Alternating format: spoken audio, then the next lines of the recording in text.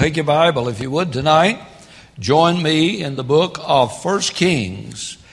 In the Bible, 1 Kings, chapter number 19. Going to spend about 3 or 4 weeks in that chapter and just talking about the fact of being overwhelmed. I don't know if you know what that means or not. I don't know if you've experienced any of that or not. But if you haven't, just stick around. It's on its way. Amen. And I've chosen one of the great prophets of the Old Testament. And we're going to just do a little background on Elijah, if you would please. First of all, I'd like to read you a couple of verses out of James chapter number 5 concerning Elijah. And we will follow Elijah through the experience of being overwhelmed or depression or burnout or quit out or just flat laid down and done to how he gets back up again. Did you know that before psychology was ever invented, there was a way out of depression? Did you know that people got depressed before there was psychologists and psychiatrists? How in the world did they ever make it? Before they had couches to lay down on and support groups. How did we ever make it without some kind of a unanimous? Have you ever thought of that? That people had emotional, spiritual problems before psychology. I don't know. I guess they all just went and shot themselves or got better.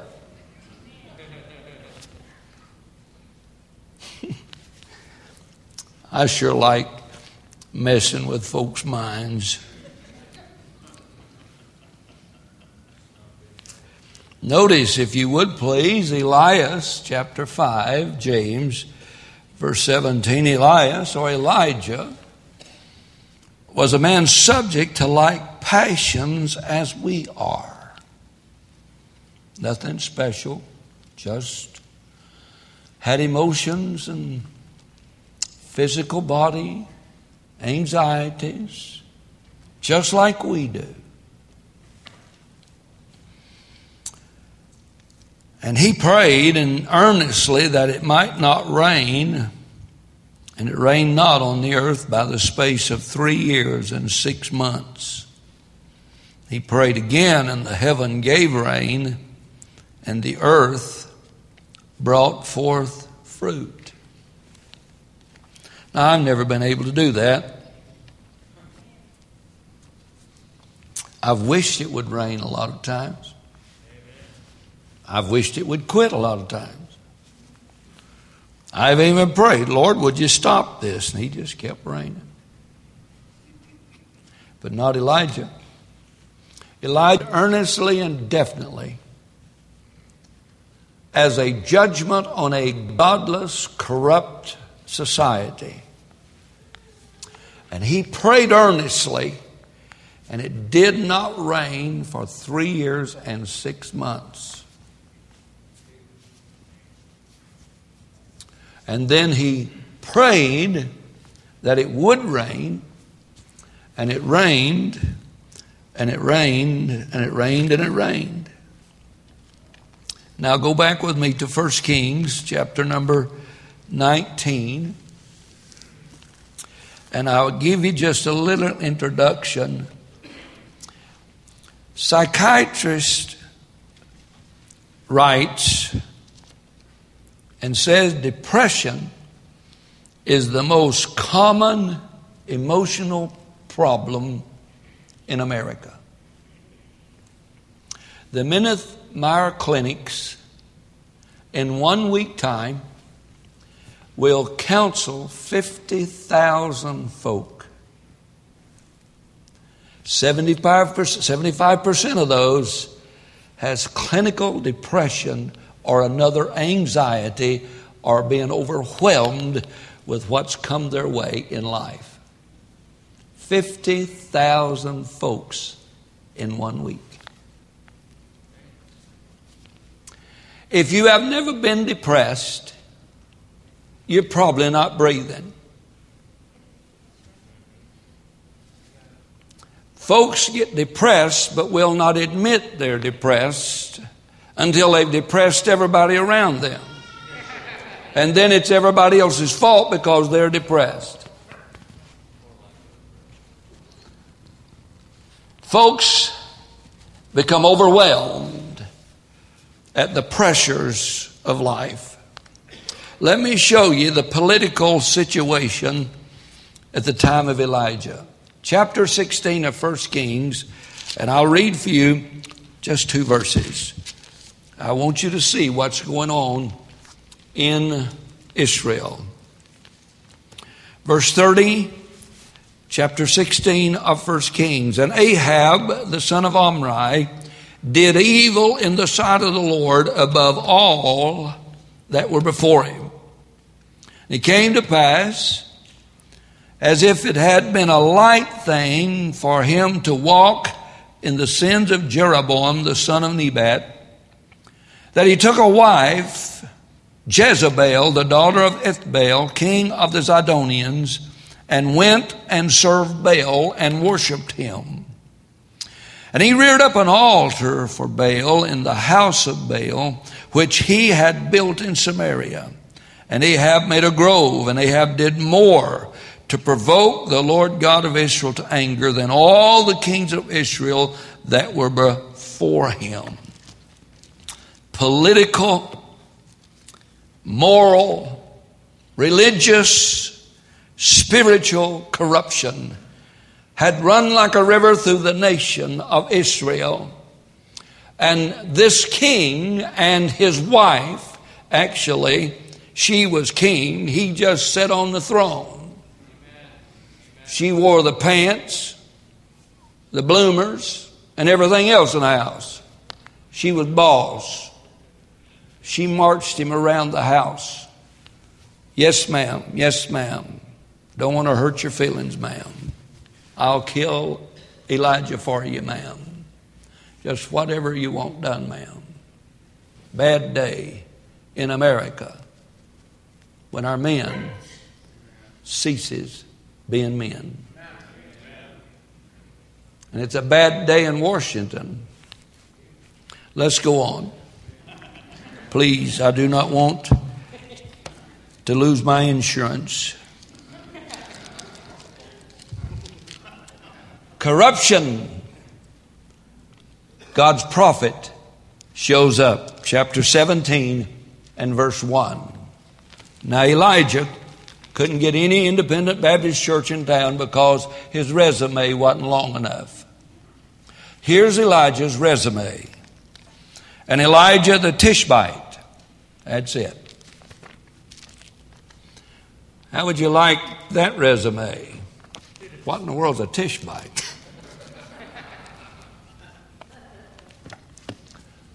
A resume is your experience. A resume is where you're from. A resume is what your education and what you've done and the experience that you have and so forth and so on. And if something should happen to me and to Andrew, that you'd have more resumes around here than you could put on the walls around this church. Everybody who's done anything in the world and ain't never done anything and wanted to lie about it would send you their resume.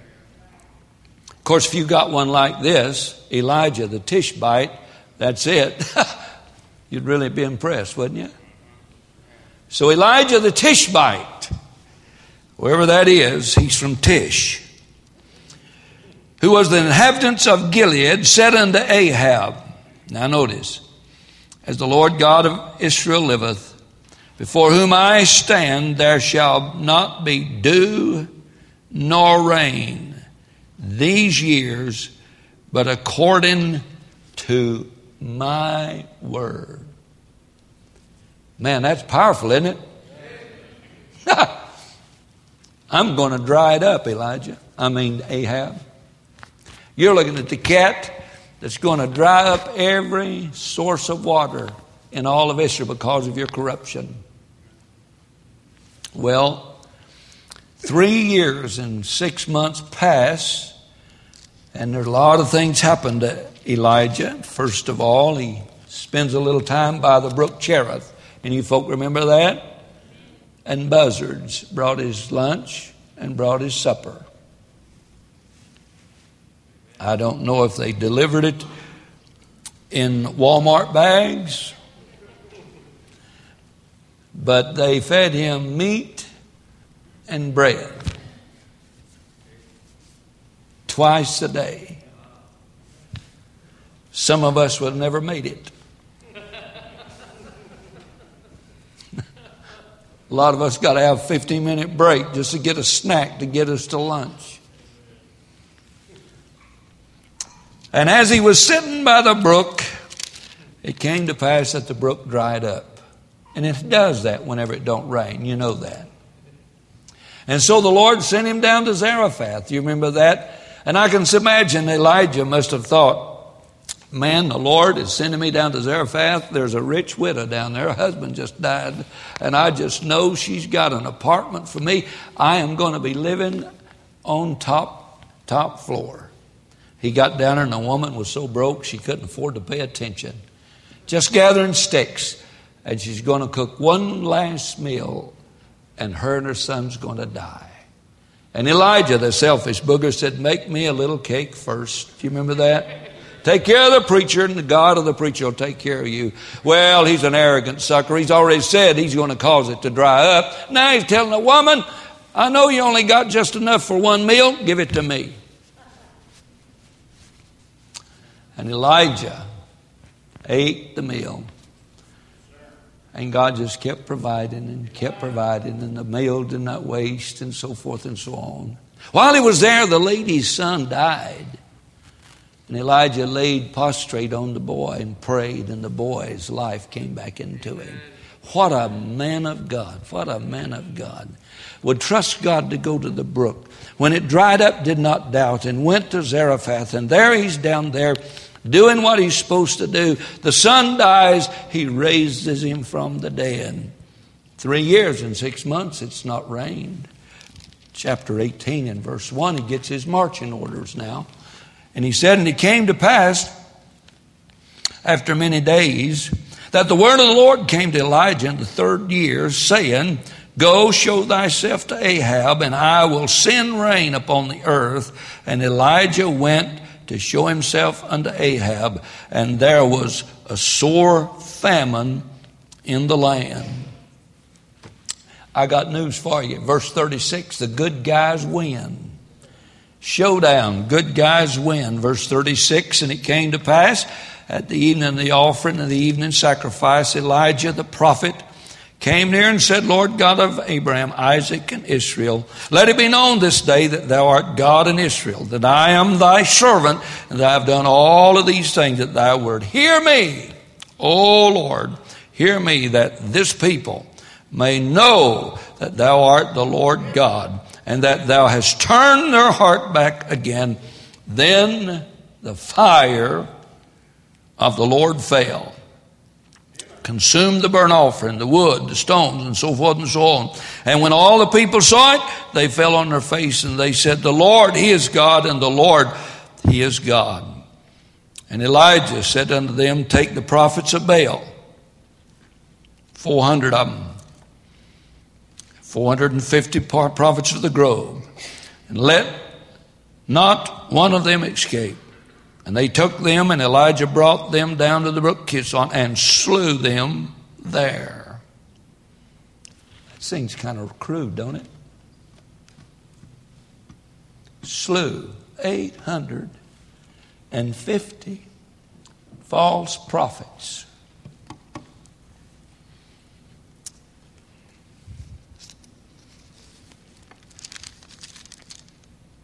Verse 42, and Ahab went up to eat and drink, and Elijah went up to the top of Carmel and cast himself down upon the earth and put his face between his knees and said to his servant, "Go up now, look toward the sea."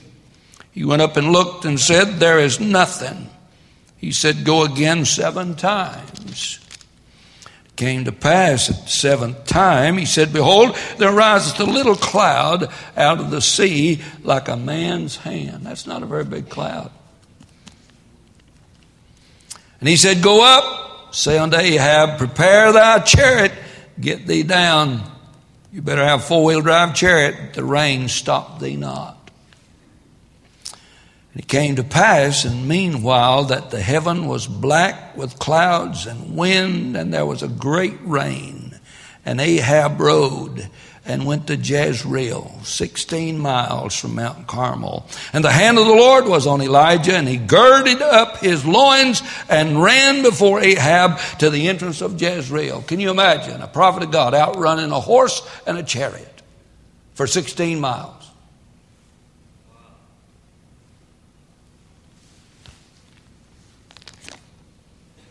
Well, the story takes a slight turn for the worse. Notice verse 1. And Ahab told Jezebel all that Elijah had done. Had killed all the prophets, prayed and it rained. And withal how he had slain all the prophets with the sword. And Jezebel sent a messenger unto Elijah, saying, "So let the gods do to me and more also, if I make not thy life as the life of one of them by tomorrow about this time." And when he saw that, he arose and went for his life and came to Beersheba, 120 miles south out of Israel into Judah, and left his servant there, but he himself went another day's journey into the wilderness, and came and sat down under a juniper tree, and he requested for himself that he might die, and said, "It is enough now, O Lord, take away my life, for I am not better than my fathers." Would you say that Elijah might be just a dab overwhelmed?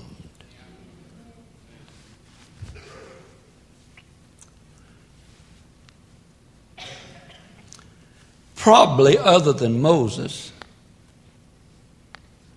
the most powerful man in the Old Testament.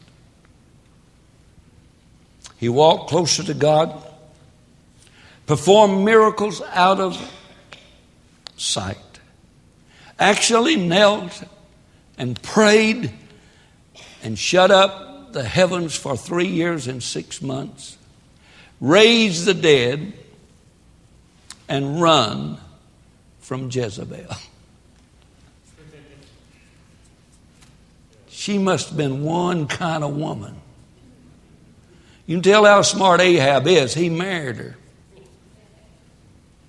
Have you ever heard anybody name their children, little girl, Jezebel? I never heard of anybody naming their little girl Jezebel. Maybe it's because the identification with this Jezebel. You know, you think about it just a little bit.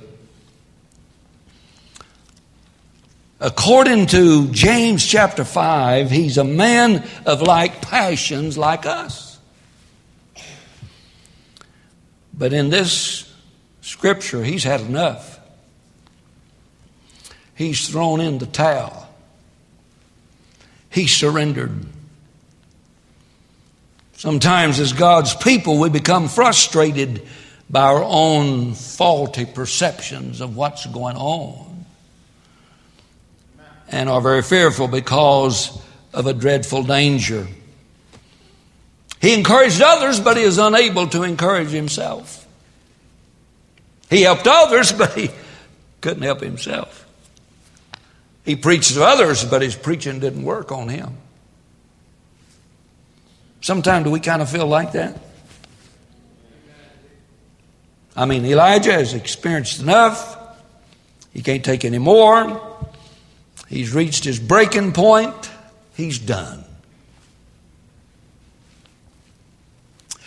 Maybe we ought not be too hard on him, huh?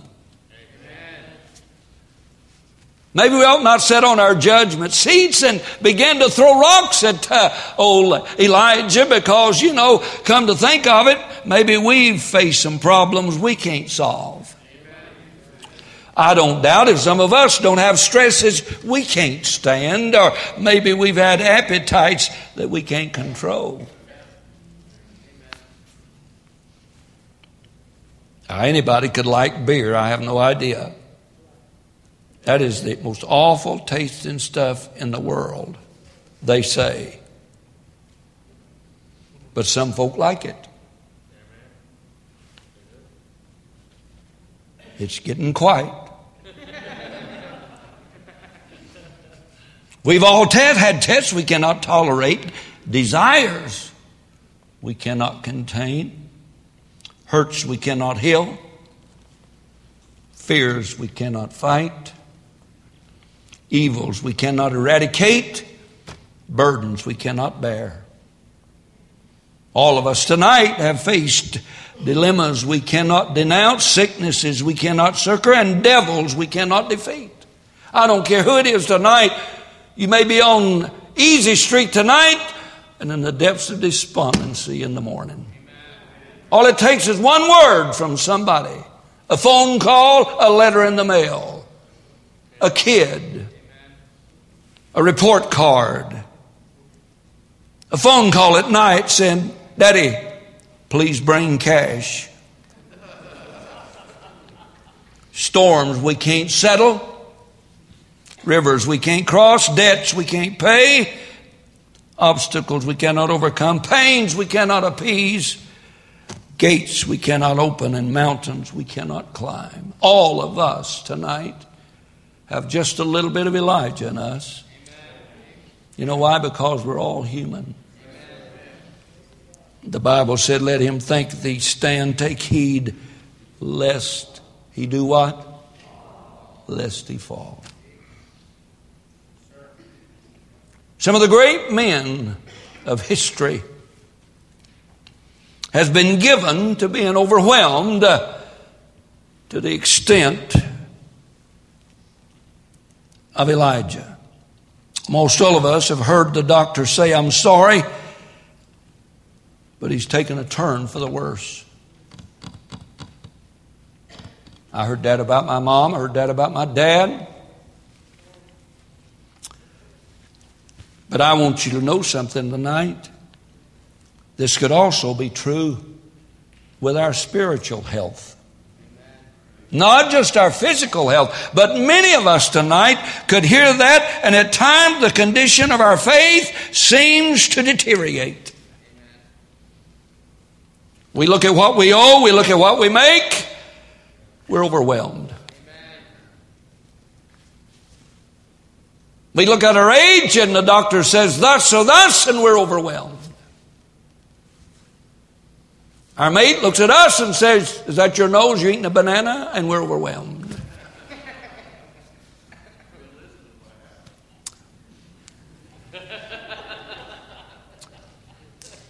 Guilty dog always barks. Tell me tonight, have you ever been just flat overwhelmed? Elijah's life has taken a dramatic turn for the worse. He's an example to us tonight, and God put it in there for us tonight. If he, such a powerful man of God, can become so overwhelmed and so depressed, so despondent, so full of self-pity, so weak, so lonely, so immobilized, set back, burn out, in despair. If he can, You think we can? You say, preacher, you're overwhelming me. So I was feeling good before I came to church tonight. And I'm about to have a depression fit right here. Cloud up, about to cry all over myself. Listen to me tonight. You need to realize some of the most sensitive people in the world and in history has been susceptible to depression. People you would not even imagine. Some of the greatest preachers of all time fought the battle with depression and being overwhelmed with situations. I don't know if you know any of these names, but Beethoven, Tolstoy wrote War and Peace.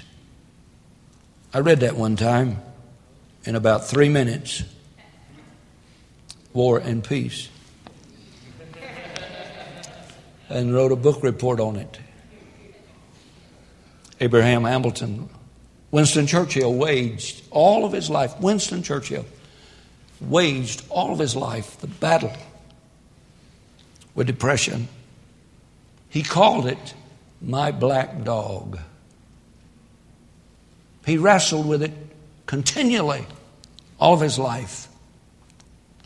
Even the greatest Protestant reformer, Martin Luther, got depressed. Once he said, for more than a week I was close to the gates of death and hell. I trembled in all my members. Christ was wholly lost to me. I was shaken by desperation and blasphemy of God. Depression's real. Becoming overwhelmed is real. Getting out of the reality and stepping into the unknown, the fearful. A sign in a service station once said, they said to me, cheer up, things could get worse. So I cheered up and they did. Notice Elijah now. Notice Elijah. I want you to note something about Elijah. The reality of being overwhelmed. The reality of being burnt out. A lot of folk get burnt out on their marriage. A lot of folk get burnt out on their job. A lot of folk get burnt out on everything. Well, I'd rather burn out as to rust out, wouldn't you?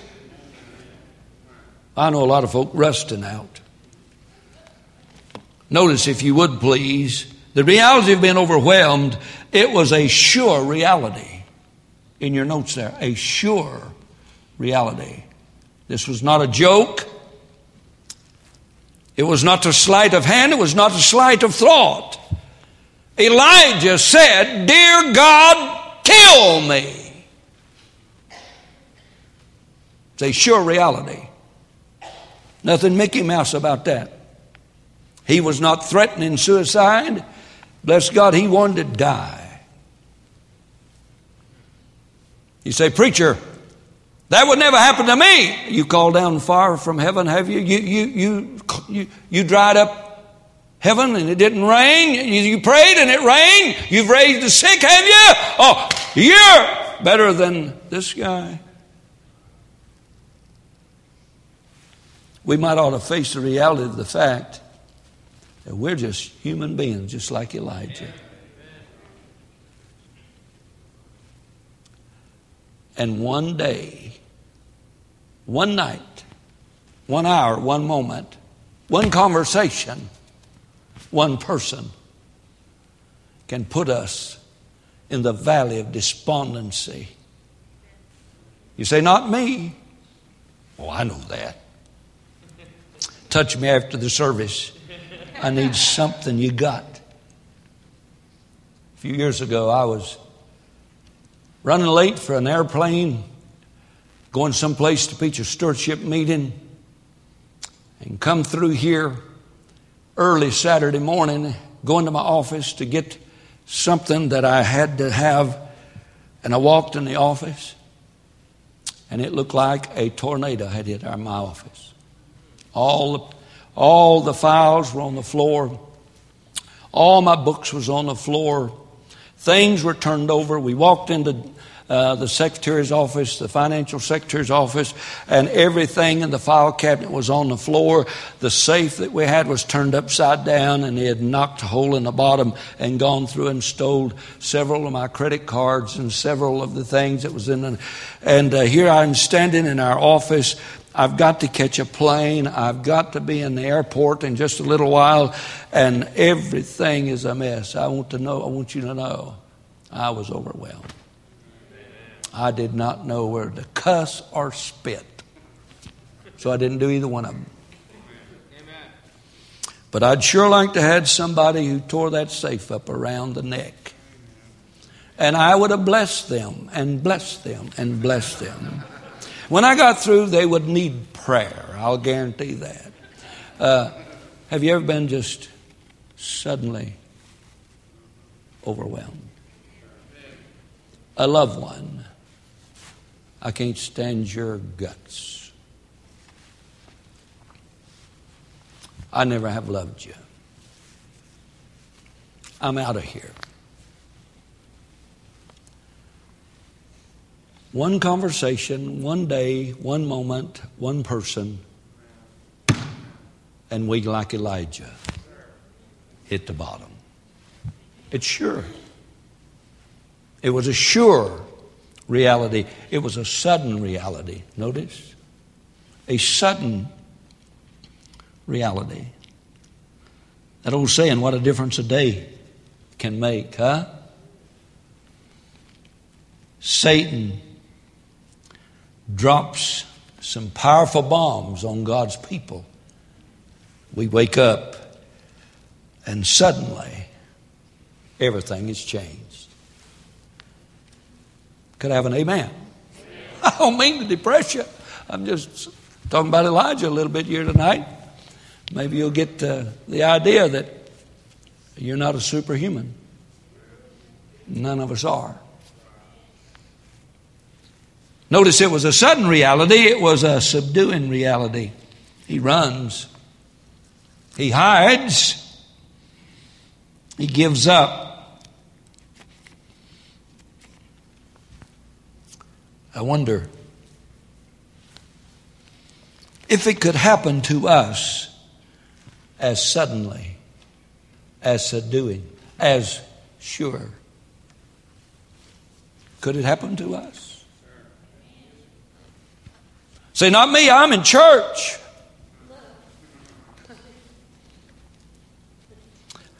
All you have to do is watch the news and you'll see it can happen to you. All it takes is an idiot that got wrapped up on video games and gets so numb to death that he buys a sawed-off shotgun and walks into our naval yard and begins shooting. Just the grace of God, we wasn't in that naval yard. Amen. We were in Texas.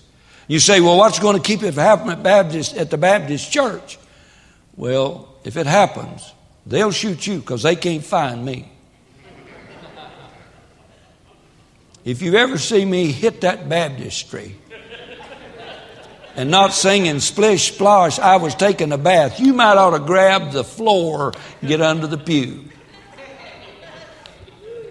Amen? And then I'll come out of that Rambo. Wow, pow, pow, pow. You better be down. I live by faith and Smith & Wesson. I'm just kidding.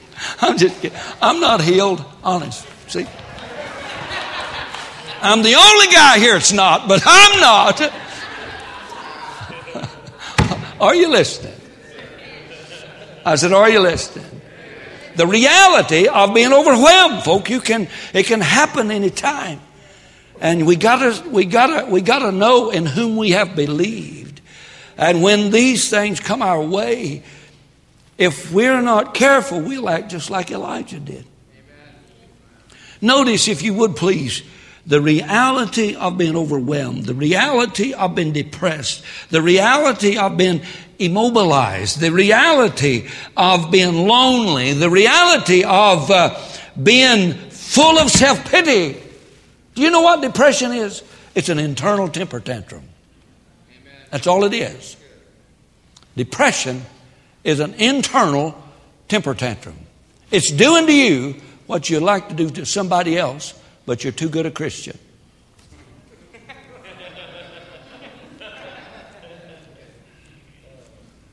You'd like to shoot them,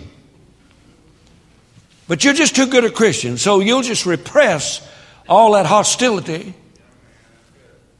and you'll kill yourself. Depression is an internal temper tantrum.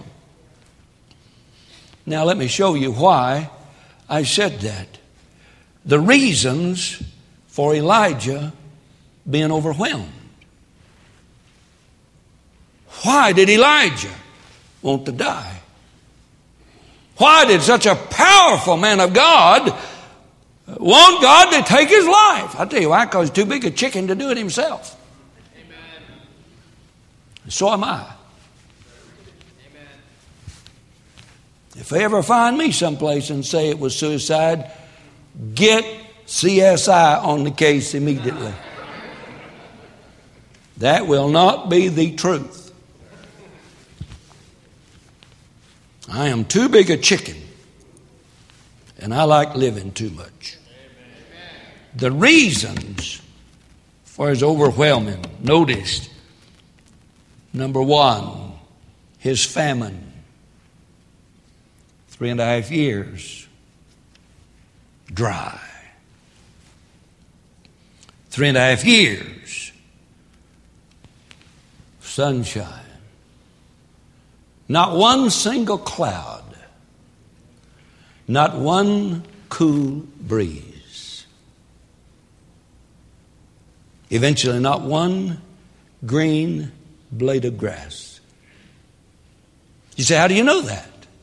Because chapter number 18, Ahab sends Obadiah to see if they can find any grass that the horses and mules would not die. Would you get depressed kinda if every day was 110 degrees? No breeze? No cloud? 1 year?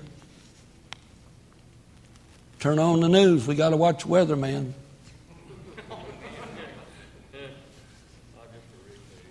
Year and 6 months. What you's watching the Weatherman? That sucker's been lying all the time anyhow. 2 years. Dry. 3 years. Dry. Everybody's mad at him because he's the one that did it. What if you were in a 3.5 year drought and you found out that Brother Jim caused it? He'd be the most popular man on the planet. We'd all get our Smith & Wessons and go hunting, right? 3.5 years of famine. Notice his fight. Chapter 18, one prophet, 850 false prophets. I think the odds are kind of stacked. Would you say that? Amen. And Elijah lays out the plan. You take your sacrifice. You cut up your sacrifice. How long would it take you to kill, skin, field dress, and kosher a 2,000-pound ox by yourself?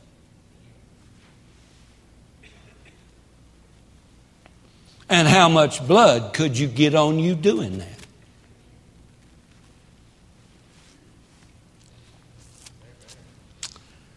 And then you got to confront all of Israel, all the political hierarchy, and all the religious hierarchy all by yourself. That is one kind of business meeting you don't want to go to.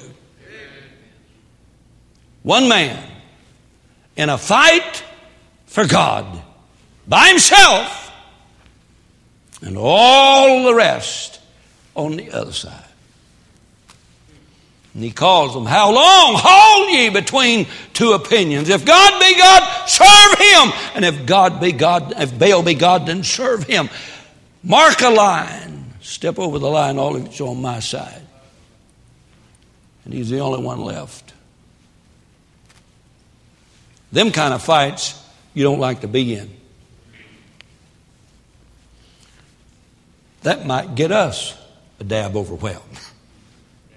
I mean, when the wife and kids are against us, that blows our wagon wheels. Notice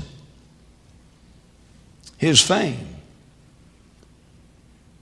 could not be touched, could not be excelled, could not be extinguished, or could not be explained. Riding high. Notice, if you would please, his fear. All of us got something we fear. Probably if you were to find the bravest man in all the Bible, it would be Elijah. If you were to take a prophet out of the Old Testament who did feats beyond imagine and had faith and not fear, it would be this prophet. But there's something got next to him. It was a woman. Fear of a woman. Oh, I don't know if you know it or not, but when you have failed on your strongest point, that's when you're overwhelmed. Can you get this again? Don't miss this. It's easy to fail in your weak point. And all of us have them, and we know what they are. Amen? But when you fail with your strong point, you've got nothing left but depression and overwhelm. Notice, if you would please, not only his fear, notice his frustration. Fire falls from heaven. The fire licks up the sacrifice, the water, the dust, and no revival. People said, one verse, it lasted, the revival lasted one verse. After the fire failed, they said, wow, let God be God. Went right back doing what they were going to do. You know the most frustrating thing to a preacher is to pray and to study and to preach and nothing happened. Amen. Amen. I mean, folk just sit there and you want to knock on their forehead and say, is there anybody home? I think our folks can sleep better with their eyes open than they can with their eyes closed. His fear, his frustration, his fatigue. Imagine, if you would please, outrunning a horse and chariot for 16 miles. Jezebel sends out a contract on him. And look on your map in the Bible, in the back of your Bible. From Jezreel to Beersheba, it's about 120 miles. And he arrives in Beersheba and tells his servant, who goes with him everywhere, his associate, his helper, his right hand, his reminder.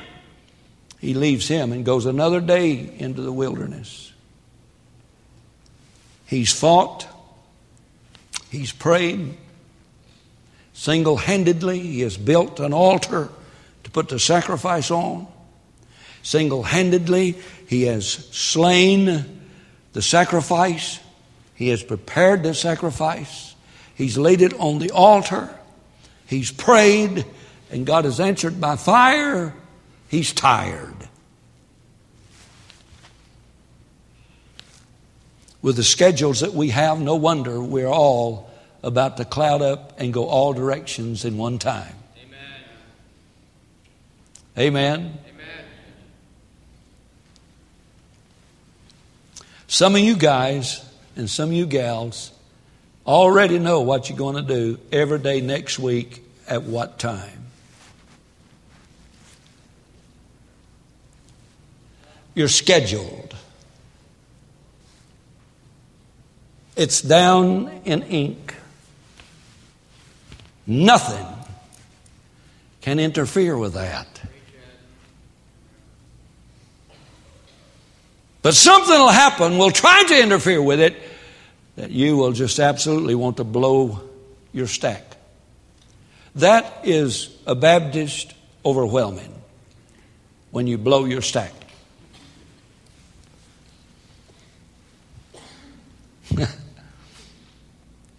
Are you with me now? Amen. The last thing under that is his forgetfulness. Sitting in a cave underneath the juniper tree, lonely, tired, he forgot something. He forgot how big God really was. Amen. I'd hate to know I serve a God that's not bigger than one woman named Jezebel. I mean, it's just a common thing in the Baptist church. You got a man mad at you? His wife is the one that's mad. Amen. Amen. He's trying to vote you out? No. She's trying to get him to vote you out. You say, preacher, you don't know what you're talking about. I know. It's my first trip around the barn. President of the college that I graduated from said, you show me a man, a woman that wants to do something, and I'll show you a man in 30 days will be doing it. Amen. Did you get that? Show me a woman that wants to do something, and I'll show you a man in 30 days who will be doing it. You guys can look up. Go ahead and smile, gals. You know it's a stinking truth. He's going to eat McDonald's just a little while, but he's going to get tired of them dry cheeseburgers after a while, son. I tried to meet 2 of them yesterday. I've been overwhelmed ever since. Are you listening? Now let me close it right quick. The revelations. What did you learn from being overwhelmed? What do you learn in the trying times of your life? Amen. Have you learned to say yet, Lord, teach me what you're trying to teach me so we can hurry up and get out of this? Amen. I'm willing to listen. I'm just ready. Just teach me. Somebody walks up and looks at you and says, man, you're ugly. I say, Lord, teach me that all men are liars.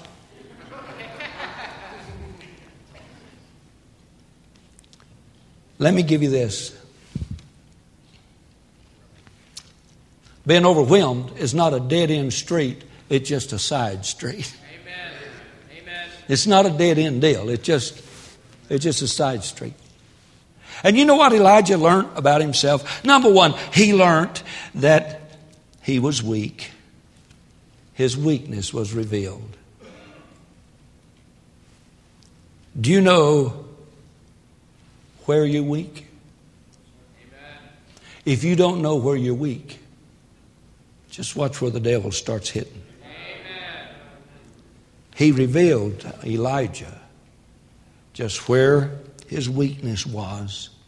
Notice, he ran away. Notice his withdrawal was revealed. He was alone, but being alone is not always good. Amen. Lastly, let me close. His wish was revealed. I want to die.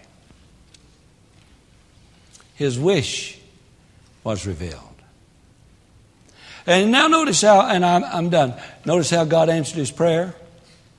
Go back to sleep, Elijah. You need some rest. Amen. And God just let him alone, let him go to sleep. That body that you're walking around in is the most difficult thing in the world to kill in this world. Amen. It will fight tooth and toenail. God put it together in such a way that it will fight. It will not lay down and die until it is God's time to die. Aren't you glad of that? Amen. Next time you hit a stump, ask God what he's trying to show you. Amen.